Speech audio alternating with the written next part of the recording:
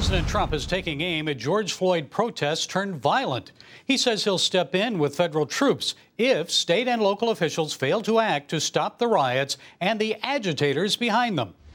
I want the organizers of this terror to be on notice that you will face severe criminal penalties and lengthy sentences in jail. This includes Antifa and others who are leading instigators of this violence. The president and U.S. Attorney General William Barr say they're planning to designate Antifa, the left-wing anarchist group based in Portland, Oregon, a terrorist organization. Now, what will that mean for the United States and Antifa? Is the designation justified? Well, joining us is former assistant federal prosecutor, author John O'Connor. John, thanks for being with us. I'm assuming that you support the domestic terrorist designation for Antifa. Why? Well, I do support it, but let me tell you this, and I'm a little measured about it. Even though I support it, I'm not a big fan of Antifa. I think you're burning the barn to roast the pig. I don't think you need to do it. I think if they are doing this in order to take advantage of some of the anti-terrorist laws, which are created by statute, I think you've got to show more of a foreign nexus to the organization to enable to use those tools. So maybe they're a terrorist organization, but I'm not sure where that gets you. The organization began in Germany. Antifa started in Germany, anti-fascist. Well, yeah. Now, if they are still connected, and I guess I'm not sure about the organization, and of course I should defer to our brilliant Attorney General. If it is part of a foreign group that is engaging in terrorism against the United States, then yes, then it is valid. They should be studying the videos, and I'm sure they are. And to the extent they can locate any Antifa members, and then to the extent they can get emails and phone calls linking up various Antifa members and the hierarchy to these demonstrations, I think they have one heck of a conspiracy case. And I don't think Attorney General Barr would do anything unless he thought it would be successful. So the fact that he's doing that, to me, heartens me. You're talking about surveillance and listening in to the Antifa people. Shifting gears a bit, let's discuss that newly released FBI document that sparked the Crossfire Hurricane investigation and surveillance there.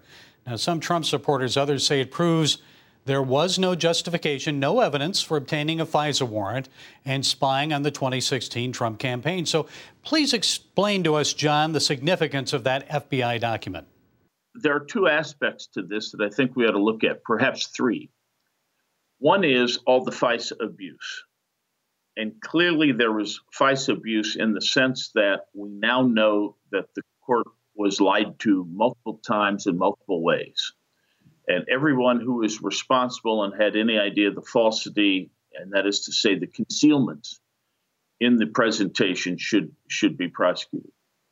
The recent documents about Flynn, and especially the memo, the Susan Rice memo from the meeting in the Oval Office, are striking to me, some of the recent documents, including that memo, because it shows there was an obstruction of justice by James Comey, at least, and perhaps and others knew about it that were in that Oval Office meeting. They knew he was going to obstruct justice.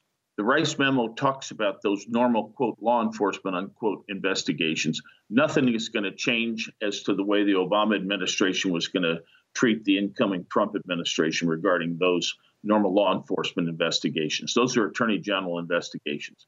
Those are the ones that were done by the book. Now, there's another form of investigation called the national security or counterintelligence investigation. That's what the Russia collusion investigation was.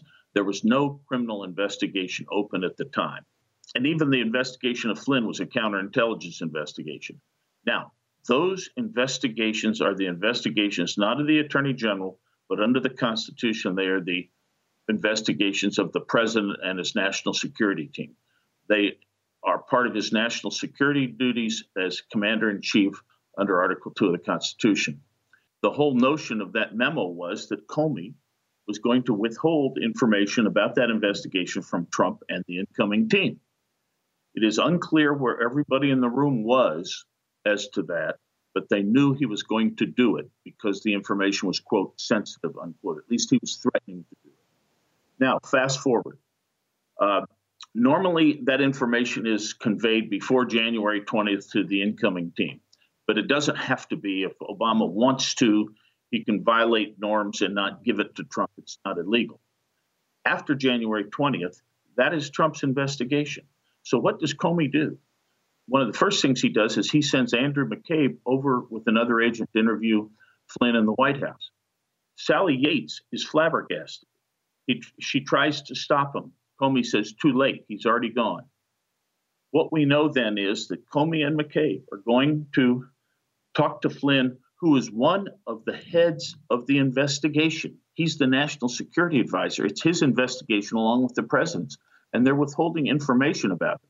So they're not only violating ethical norms, I think they're obstructing justice.